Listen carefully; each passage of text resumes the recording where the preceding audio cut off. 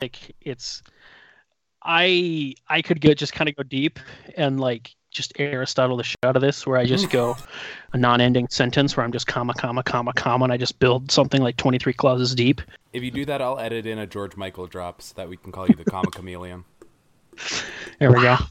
Yeah, deep cuts, baby. Oh, That's not George Michael, but we're good. It's Boy George. Boy George, damn it. Same thing. Boy George Michael. Stop. that one of those games where you have to take something that has the same first word as the other thing that's the same last word. You just combine them and make something new. My entire life is basically an improv game. Let's be real.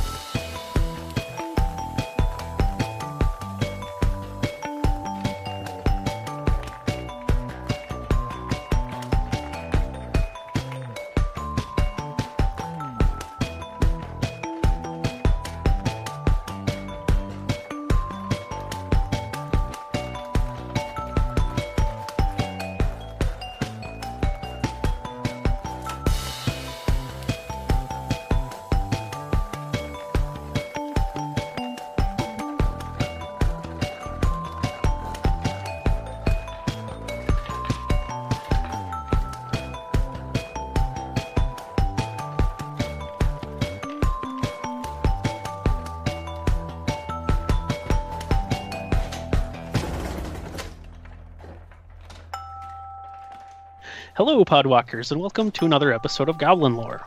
In this episode, we're going to talk about the conclusion of the recent Nicol Bolas storyline in The War of the Spark, and then pull back some and talk about storytelling and magic as a whole, and look at how its narrative structure compares to other media. But first, we have some introductions to make and a question to answer. So I'll have my co-hosts introduce themselves and talk about a story ending that they think is really interesting or good. Hi, this is Hobbs Q. I can be found on Twitter at Hobbs Q. I have mine is going to actually kind of parallel itself in part because I think the second show took this idea from the first show and even built upon it in a way that was very beautiful. So the original one was the ending to 6 Feet Under. And I realize we're probably getting into the spoiler territory here, which I'm going to try to talk about this ending in actually a very non-spoiler way. Because what it did as a story was 6 Feet Under basically was a story of a family that ran a mortuary. And each episode kind of dealt with a death of somebody and then kind of used that as the kicking off point for the episode itself. At the end of the show, in the last episode, what they actually did was kind of flash forward to every character in the show's, the main characters, their death date, and showed how they died. Oh, wow. And in they don't do it for death, but actually they take it pretty far forward in Parks and Rec, because they were given a last season later on, and they actually go forward in time, and they show kind of where everybody ends up with their life. Mm-hmm. So much further on than what the show went. I kind of like that as a way to wrap up a show. I mean, with this era of kind of being where they go back and they reboot and redo that, you could still do that without losing what was kind of given there. But yeah, that's just something I found to be very interesting for a way to wrap up a show, because I think TV shows especially are hard to wrap up. Awesome. And I'm Joe Redeman. I can be found on Twitter at Fyndhorn. That's Fynd Horn. And I think my favorite ending to a story is actually in a play. I've been thinking about this play a lot lately. It's one of my favorites ever, and it's called Fool for Love by Sam Shepard. And it's all about this former couple, these two ex-lovers who you find out on again, off again throughout a number of years, and there's really tangled history between them, and it's a phenomenal play.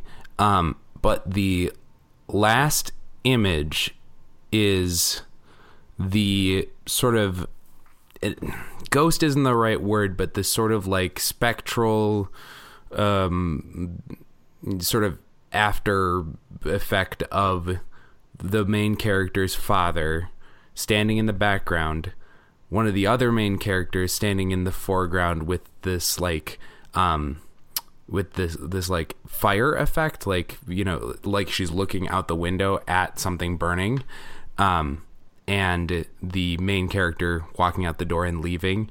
And then it's just a monologue about memory and the importance of all that. But it's just such a beautiful image. What it sticks with me is that image of that scene.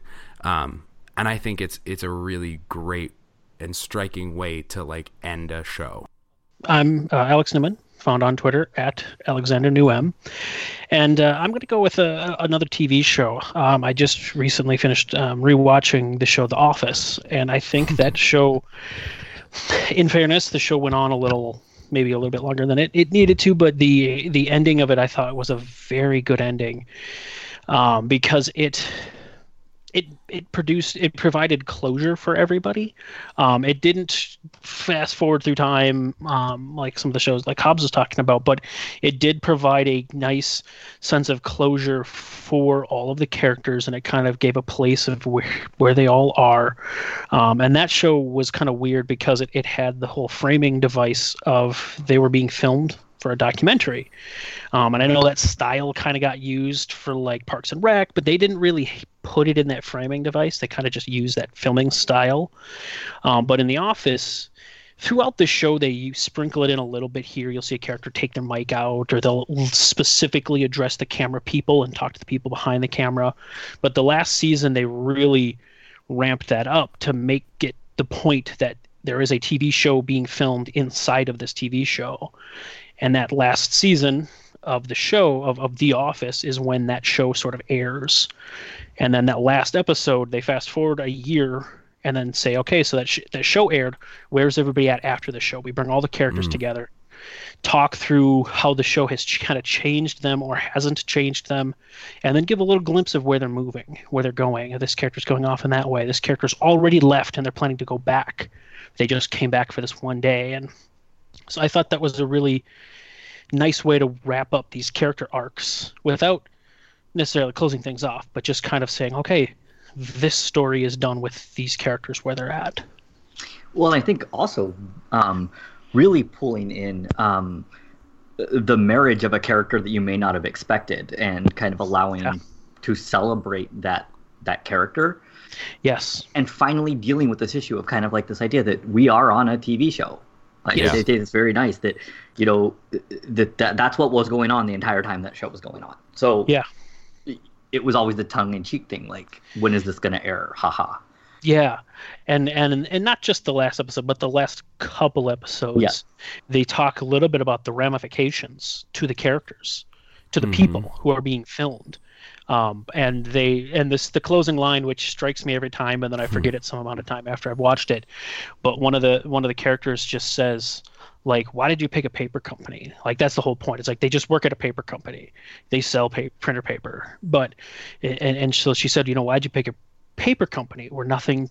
And I can't remember her exact words, but it's like, we're nothing big and fancy. And then she kind of came to the conclusion, well, you know, maybe it's because there's beauty in simple things, and you wanted to show that. And that's kind of where they just end.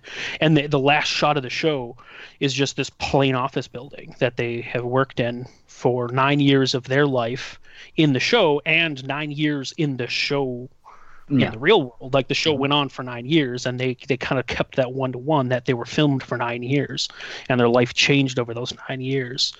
And I just love that parting thought that there can be beauty in even something simple like that. The big thing in the media that I'm consuming more and more, I want to feel that they care about the characters, regardless of what happens to them. Sometimes some bad things can happen, but that the creators actually care about who the characters are.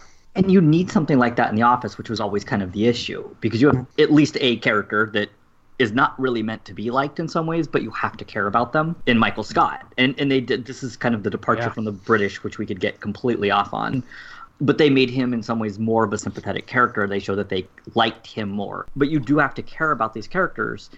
And so you want to see some sort of closure, which is something that I think I deal with whenever I talk about consuming the media, is shows have to end. Storylines have to end. But you also then want to be able to have then a sense of closure or something that lets you understand the finality of it. Well, from there, let's pivot to talking about an ending. Yeah. So I think we want to hit the kind of the story of the War of the Spark, specifically in the cards. As of this recording, none of us have read the entirety of the novel, and even if we had, we don't really want to get into that. We just want to talk about the story told through the cards and what we know about that, because that's common knowledge to anyone who cares. But if for some reason you don't want to hear that, sorry, we're going to have some spoilers when we talk through this section here. Yeah, I mean, I'd say that we're going to be talking. I mean, this is going to be coming out probably after the set's full release anyway. We are going to be talking about storyline plots that we know of from, very specifically, the cards, not the book yet. Mm-hmm. If you're listening to this right now, you've already downloaded, and we appreciate that. You don't need to listen. We'll forgive you. That's true for all of our episodes. We just like numbers. Yeah, there's no listens numbers. There's just download numbers. So that's all. That's too complex of math for goblins anyways. Right. Yeah. We couldn't even deal with that if we knew how. Yeah.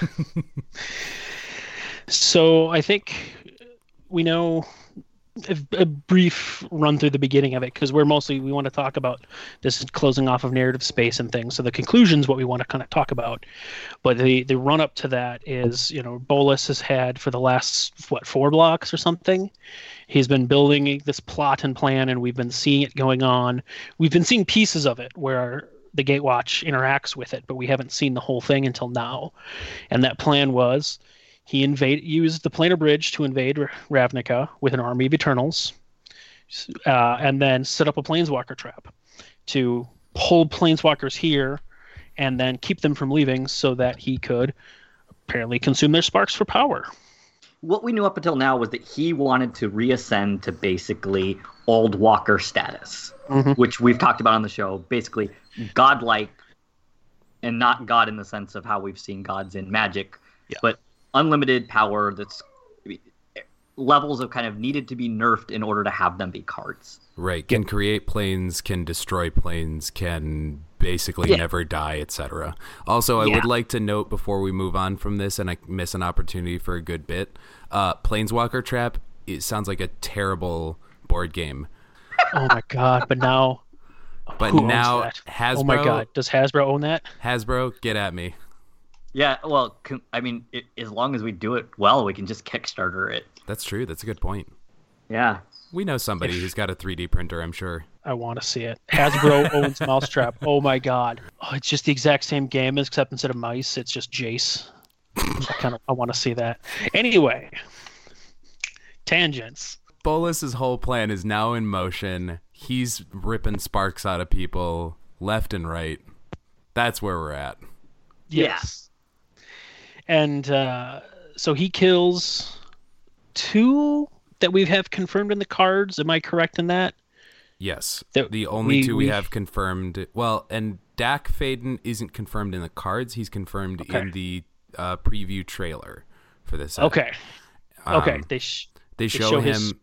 Yeah, they show him in the intro scene being stabbed in the back by an Eternal, and then the Eternal ripping his spark out of his chest. And Morrow confirmed on Blogatog that if your spark is harvested by an Eternal, that it is fatal. The way that process is, for whatever reason, is a fatal thing. So, for what we know, Dak Faden's done. Okay. And Domri. And Domri Raid is the one that we saw die in cards. On cards, okay. Yep. Yeah. So those 2 we've seen. I would guess more, but again, that's probably in the novel. So those 2 are killed. And at some point, Liliana, who is leading his army of Eternals, who he got her service because her contract defaulted after she killed all the demons. So now he holds her contract and literally her life. She decides that she doesn't want to continue helping his plan, and she turns the army against him.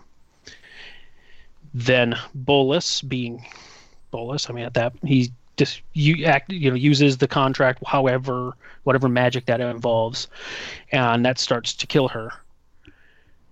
And we see Gideon sacrifice himself to save her.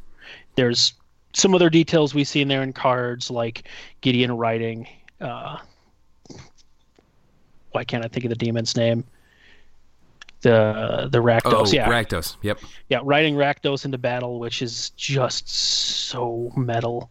Yeah, it really is. It looks like his album cover. Yeah, Gideon Yeah. with the Black Blade riding Rakdos into battle. Yeah. That's like, absolutely yeah, Led that's- Zeppelin 5. That's some like Swedish death metal, like fantasy death metal right there. Like fancy death metal. Yeah, Not it's just- normal. It's fancy. I mean, I've listened to my share of battle lore, doing metal about like literally they have a song about the Rohirrim, and then we see in the cards D-Spark and then Prison Realm we see Liliana, as she didn't die, use the Eternals to take Bolus's spark away, somehow not killing him in that process. I was like contradicting literally what Morrow said.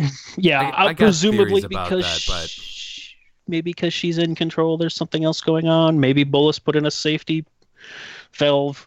We have to read the book to find out.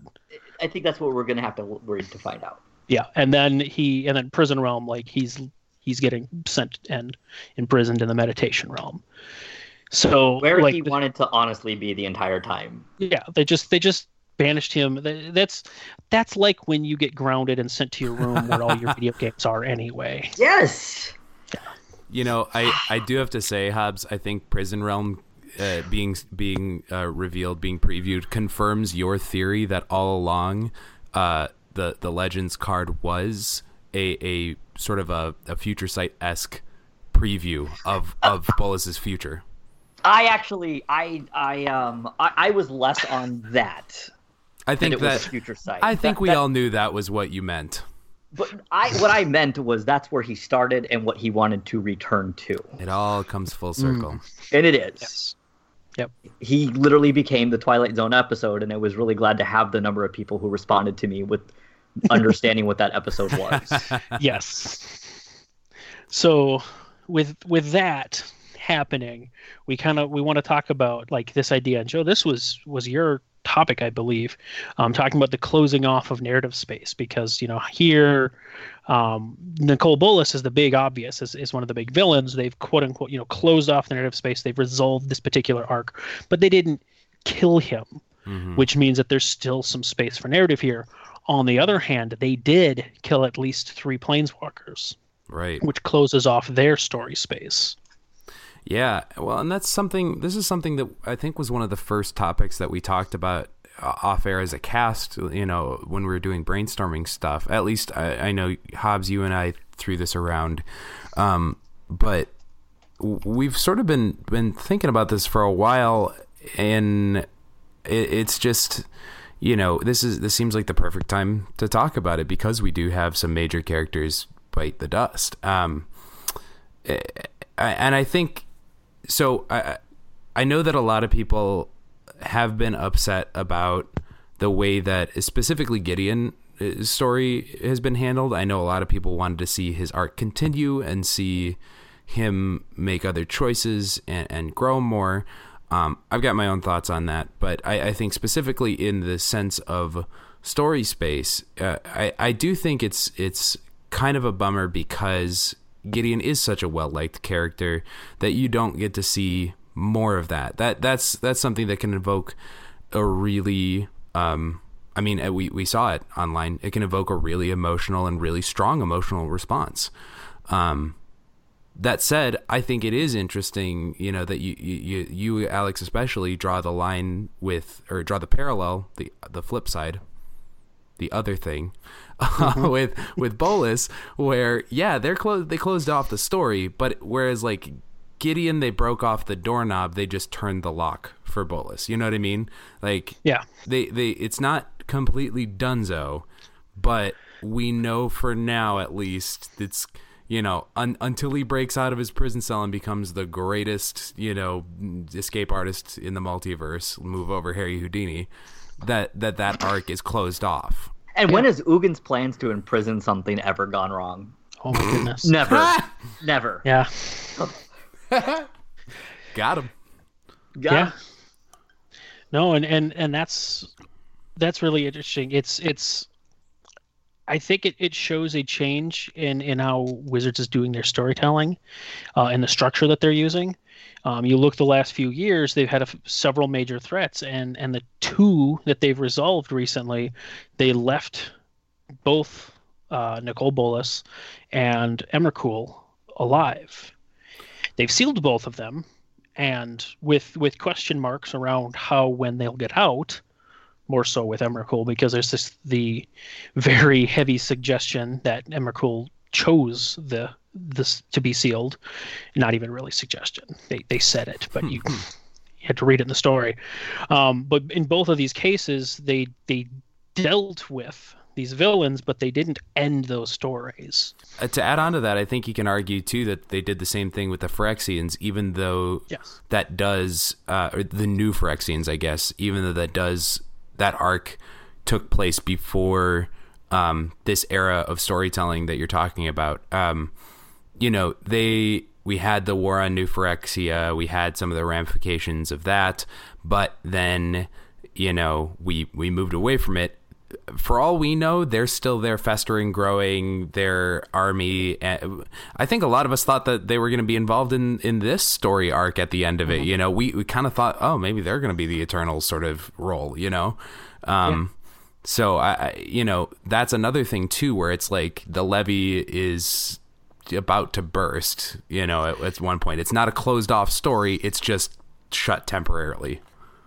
Yeah, and I think that kind of brings me to kind of how I want to break this down, looking at Wizards kind of storytelling through the life of Magic the Gathering. And you two tell me what you think of this. This I kind of came up with. So I had just one little, not really soundbite, but I had kind of one central idea that I wanted to talk about, kind of the changing of this narrative, that I'll get to in a little bit. And as I tried to write that up in the show notes, I have this massive explosion of these nesting bullet points of things that kind of just came to me, and I realized I broke the story of Magic into three major movements. The first one are single stories that span multiple blocks, but that have a definitive end to them. Mm-hmm. And there were two of them. The Weatherlight story, which ran from almost the beginning of the game, basically Antiquities, though I think they threw a few random things in and sort of went back and retrofit that to fit into the story they created. But basically it ran in Antiquities through the Invasion block. And then that, quote unquote, ended the Phyrexians, closed off the storyline. It was finished. The next two blocks, Odyssey and Onslaught, both had a contiguous storyline that fit in the two blocks together. They had their own storylines that concluded within themselves, but there was some events that spanned between the two. So I'm kind of fitting that into this movement. Following that was when they first really left Dominaria.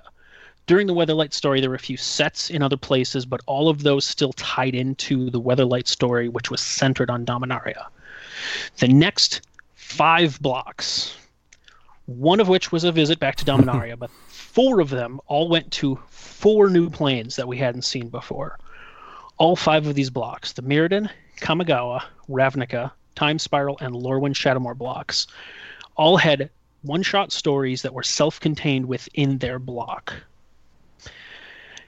And I think this was kind of the second movement then, where they decided they wanted to explore the multiverse. They wanted to build things beyond just a single plane and a couple that were sort of in its orbit, which was cool, and it was a good way to expand the storytelling of the game. This was also, what was Invasion, like 8 years into the game? Or no less than that. But so this was kind of the game maturing and them trying to develop it further. After Shadowmoor is kind of when I consider the third movement to start, and it's not a complete clear cut. There's a little bit of blurred lines here, but I think Alara forward is when they started this sort of continuous narrative. Every block has events that they resolve within the span of the block, but every block also has events and characters that are supposed to span further than that.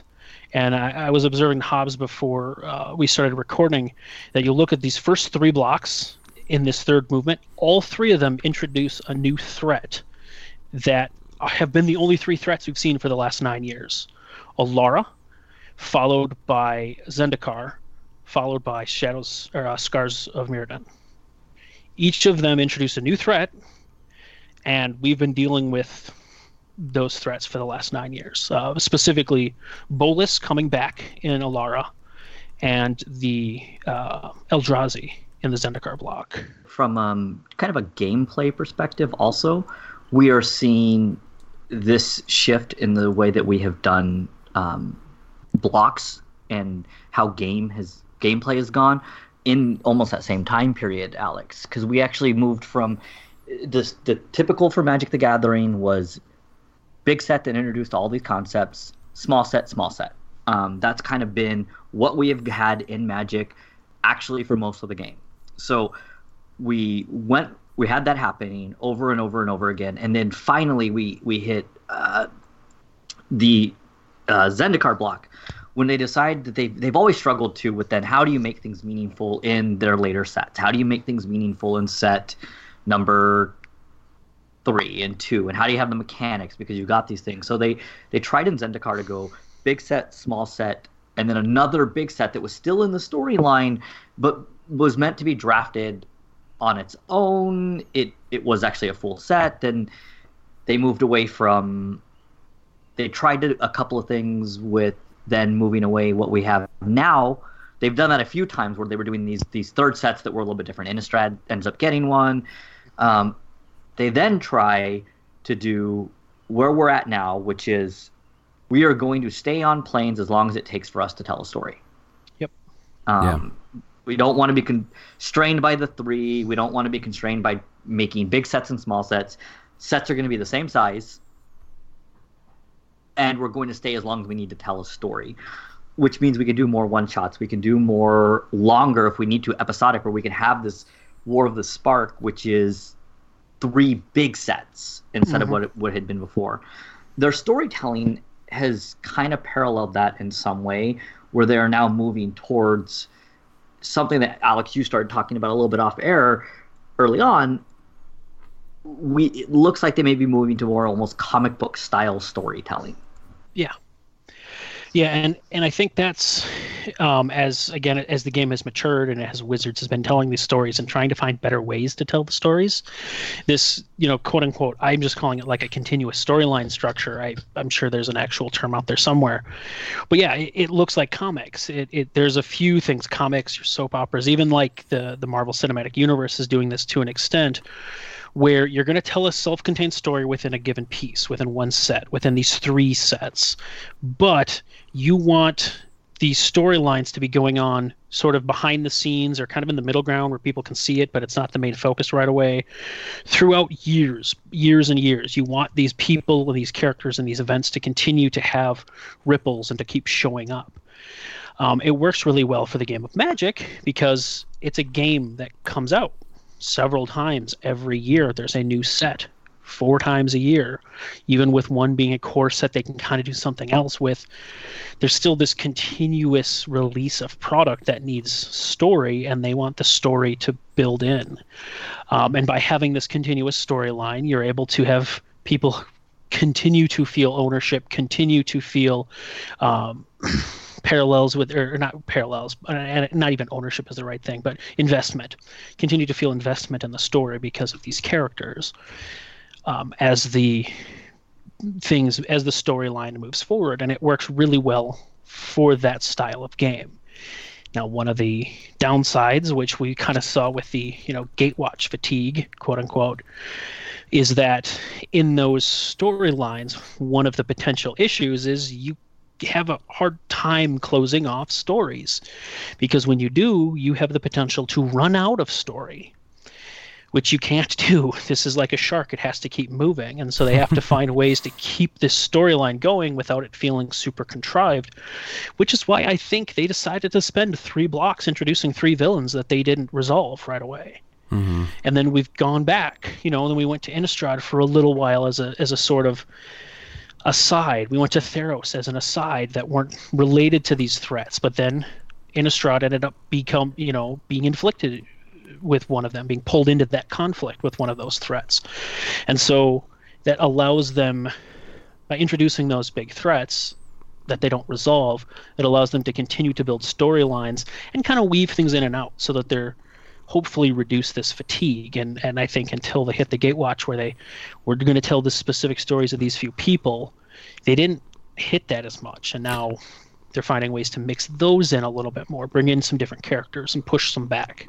Yeah, and I think too, I mean, you sort of touched on this, but I think it's really compelling that when we have those one-shots, when we have some of those aside stories, as you put it, it doesn't take a lot to seed some elements of the main thread in there while not making that the central focus. You know, that can be, you can have those bits, those little clues, the breadcrumb trail sort of, you know, just dribbled in on that story, on that block story. And I think that's actually really rewarding too for a lot of us Vorthoses, because, you know, it's sort of like the Vorthos version of the Johnny personality in play, where like a Johnny sees, not a Johnny, but a Johnny sees, you know, a card in a set and goes, wow, what a weird effect that doesn't really seem like it fits with anything else. I need to find a way to build around this and make it a super cool, weird combo. You know, a Vorthos Johnny, a Vani, if you will, sees some of those breadcrumb elements of story, you know, just dabbled in, and goes, oh, I wonder where that's going to pay off in the future. And it really is rewarding when you see those, when you start to identify those and follow those threads through, and they pay off. You go, I knew that. I saw that coming. You know, like that is buildup. Are y'all ready for like a 9-year-old hot take? Yeah. As you're talking, Joe, it just hit me, and I don't know why my brain just put the 2 and 2 together and said this is a great looking 4. But Tezzeret showing up in New Phyrexia was Iron Man, was just like Iron Man showing up at the end of the Hulk. Yeah, like a post-credit scene. And it's that's a good analogy. Wizard, yeah, analogy. There's the word I was looking for, and I pulled simile out for some reason. What you're kind of pointing out is they may have been able to retrofit because they had set this up. That they left themselves the ambiguity, or at least the storylines, that somebody was able to take the threads that were there and make them fit without killing what was already there and really kind of shoehorning it to try to get it to fit. And that's kind of the beautiful thing about good writing too, is you wrap up some of the big questions that your readers or your audience has, but you leave enough dangling that you can go off of it later. Here's a poke behind the curtain, by the way, for creating narratives and writing narratives. I'll coach this by saying some writers have a plan and some writers plant seeds for their plan, but a lot of writers, you don't necessarily have a plan, or you have somewhat of a plan, but you don't know exactly how that plan's going to work, because 6 books from now, 10 movies from now, 3 seasons from now, you don't know what it's going to look like exactly. So instead of trying to predict out 100% and lay seeds beforehand, what you do is you give yourself a bunch of potential outs, just little nuggets. Then 3 years from now, you look back and say, which of these fits the best? That one. And the rest of them just become red herrings. Well, and that's, if any of you play role-playing games, you know, and you wonder, how is your game master so good? How's your dungeon master so good at making a good story? It's because they do exactly that. They spend 3 or 4 hours going, okay, I'm going to make 4 different plot lines for you to follow. And then the group goes completely off the rails and picks a different one, and they go, cool, I'm going to follow that one then. Because, you know, and. Yeah, and there's a certain famous author who wrote 7 books, and I've heard people say things like, oh, they knew in book 1 that they were going to set this up. Yeah. And I'm like, I can't say for sure, because I don't know them. I've never spoken with them, and they may or may not say, but I sincerely doubt they knew in book 1 how book 7 was going to work. They just laid down some successful seeds, and then as they got deeper into the books, they picked which ones to grow that would fit the best and went forward with that. Well, I think what you could say is they knew that there was going to be a big conflict that would need to be resolved. You know, like they probably knew who those two, what characters would be there for that conflict. Yes, and some of how to get to that conflict, which is the important part in some ways, is the journey. Yep, I would say that they probably did not know everything. No, and I think the same thing happened with Wizards here, because we look at those first 3 blocks where they introduced those 3 villains. Bolas shows up in all of them. Bolas shows up in Alara himself. Bolas sends Sarkhan and Chandra to awaken the Eldrazi, and Bolas sends Tezzeret to research the Phyrexians. Now, as we get deeper into the storyline and years come past and other things happen, notice how neither the Eldrazi or the Phyrexians show up on Ravnica, because turns out they weren't needed as part of the storyline, or they didn't fit as part of that storyline. But it still works to have Bolas looking in on all these things, because he's that much of a planner, he's that much of a forward thinker. He's going to investigate everything he can and grab just the things that'll fit the pieces that he needs.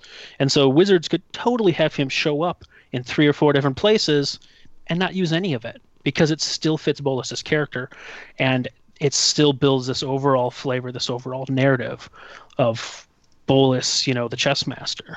Mm-hmm. So what does this mean in a real world application? We've talked about this from a storytelling narrative perspective. What does this kind of mean for us when it comes to either crafting our own narrative or understanding ourselves? Like successful people, by and large, they talk about luck, and there's definitely elements of privilege and a lot of success too. But one of the things that a lot of successful people will talk about is luck for them was being able to take opportunities when they saw them. It wasn't so much that they were lucky and that things just dropped in. It's that they positioned themselves in a way to take advantage of opportunities that showed up. Now, privilege makes it a lot easier to be able to take advantage of those opportunities usually. But this is something similar, talking about the planting little seeds and things, that if you give yourself opportunities, sometimes you don't know necessarily what's going to grow. But something will, or something can, and 5 years down the line, whatever has grown, you can move forward with. Does that make sense? Is that too roundabout? Absolutely. No, that makes a lot of sense. That's kind of chaos theory. Posits that you can put yourself into situations to capitalize on randomness or chance. We know that things are statistically going to happen by random.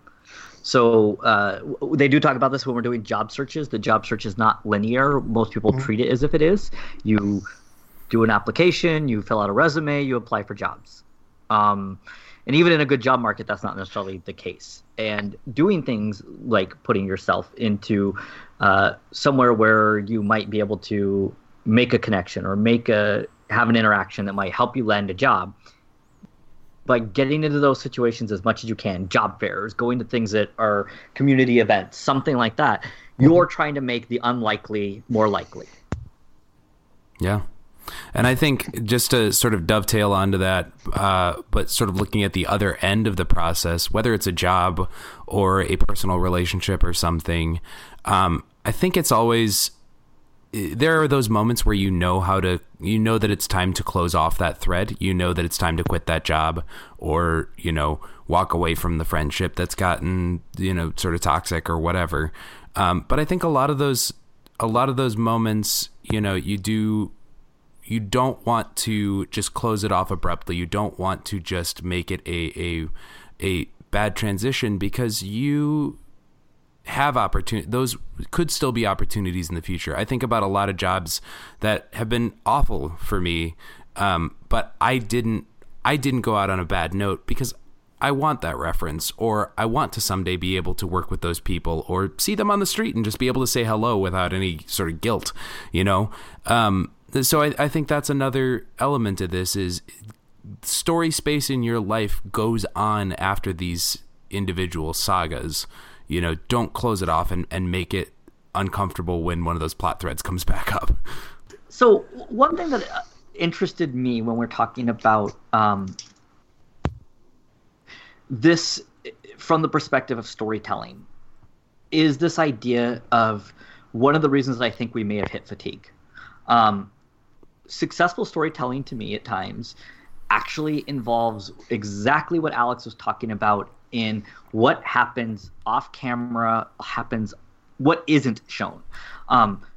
Hitchcock is very famous for talking about not showing certain things like deaths. So his movies, even though they wouldn't have had necessarily the special effects to do graphic, gruesome deaths, he talks about not wanting to show that, because he would rather your mind fill that in, because whatever you fill in is going to be more meaningful and personal, and in some ways more horrific, because you are filling it in with your own self. One of the things that I find that was interesting here is I think we hit fatigue in part because they showed too much at times. So I was somebody that wanted Bolus to come back. I mean, we know this is the biggest Bolus apologist in the world, and we'll talk about this for days on end. And I would love to do just even a whole episode with just what motivates him, because I do think he is more three-dimensional than what people give him credit for. But what makes Bolus interesting is seeing that he had his hands in everything, not seeing Bolus all the time. And we got to the point where we were seeing Bolus all the time. Mm-hmm. They needed to close off story space simply for that reason. Simply for the rest of the story to breathe. I mean, right. I think that's what made Amonkhet specifically, not the whole Amonkhet block necessarily, but that's what made the set of Amonkhet, the story of Amonkhet, so creepy and so good for that matter, is because we knew Bolus was there. He was everywhere on that plane, but he was not there. Right. Yes. And that is the looming, that's the Hitchcock right there. That's, something's outside, but you can't see it. So, without spoiling too much, but this is like doing spoilers for 20-year-old movies. The movie Signs, if people have never seen it, is a... he was dead the whole time. No, wait. Come on. Dang it. Close. Rosebud was close. The sled. Yes. That movie worked really well for me until the third act. Because until the third act, the movie was goofy. It was quirky. It was like a Twilight Zone episode, kind of a little over the top, kind of not, it wasn't a perfect movie. It wasn't, it worked, right? Mm-hmm. Until they basically decided to show the actual aliens. Yes. The movie was creepier when you didn't see anything other than what was going on, which is when Twilight Zone works the best. When you don't fully just see everything, you're not handed it. And they ruined, in my opinion, because it was a movie I was enjoying up until that point, they ruined it by having this convoluted ending to it, which we know that M. Night Shyamalan does. He's hit or miss. He can be for a lot of people, but he is hit or miss with his endings and his twisting. And Signs missed in part to me because they showed too much. Magic had gotten to the point where they were showing a little too much. And even that is with our heroes, too. Yeah. We're not giving room for returning of characters that we wanted to see grow or see their storyline expand, knowing that means we have to have something cut off or closed. It's also sort of the whole, the old saying, absence makes the heart grow fonder, or as my dad would say, absinthe makes the heart grow fonder, but that's a whole other topic. But I think that we almost got a little bit the other way because we knew what was going to happen in War of the Spark. We almost got a little bit the other way with the Guilds of Ravnica and Ravnica Allegiance stories because they lasted so long. But it's exactly that. It's exactly that model that I think Wizards is doing the right thing. Magic Story is doing the right thing by giving us those world-building fill-out pieces also so that we can see that stuff that happens off-screen usually and get a little bit of a break from our favorite characters so that when they come back, we're like, heck yeah, it's Jace. Or, angry Minotaur dad. Yeah. Yeah. We want to speculate. We want to think. Mm-hmm. So what you're saying, Joe, is life models much closer to comic books and now the storytelling structures of Magic than perhaps novels. Yeah, and I think the real takeaway from this is that no one's ever really dead in the comics, and so therefore guard your homes against zombies. Specifically like blue metal covered zombies. But didn't we determine with Renee that the portal was the real problem? The portal is a problem. Zombies are not always the problem. Yeah, we can deal with zombies. The fact so, we don't understand is way worse. Speaking of portal, does anyone here want cake? Wow. The cake is a lie. Oh, this is a triumph.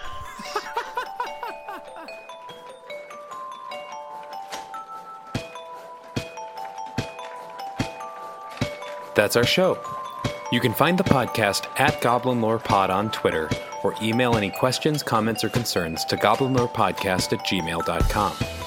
If you would like to support your friendly neighborhood gobslugs, you can do so at patreon.com/goblinlorepod. This episode of Goblin Lore was hosted by Hobbs Q, who you can find on Twitter at HobbsQ.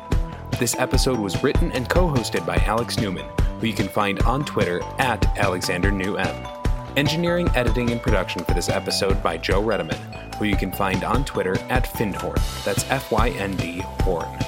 Our music is by Wintergatan, who you can find at wintergatan.com.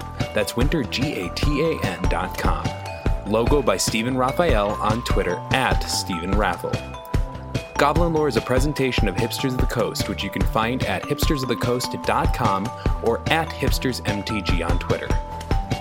Thank you all for listening, and remember, goblins, like snowflakes, are only dangerous in numbers.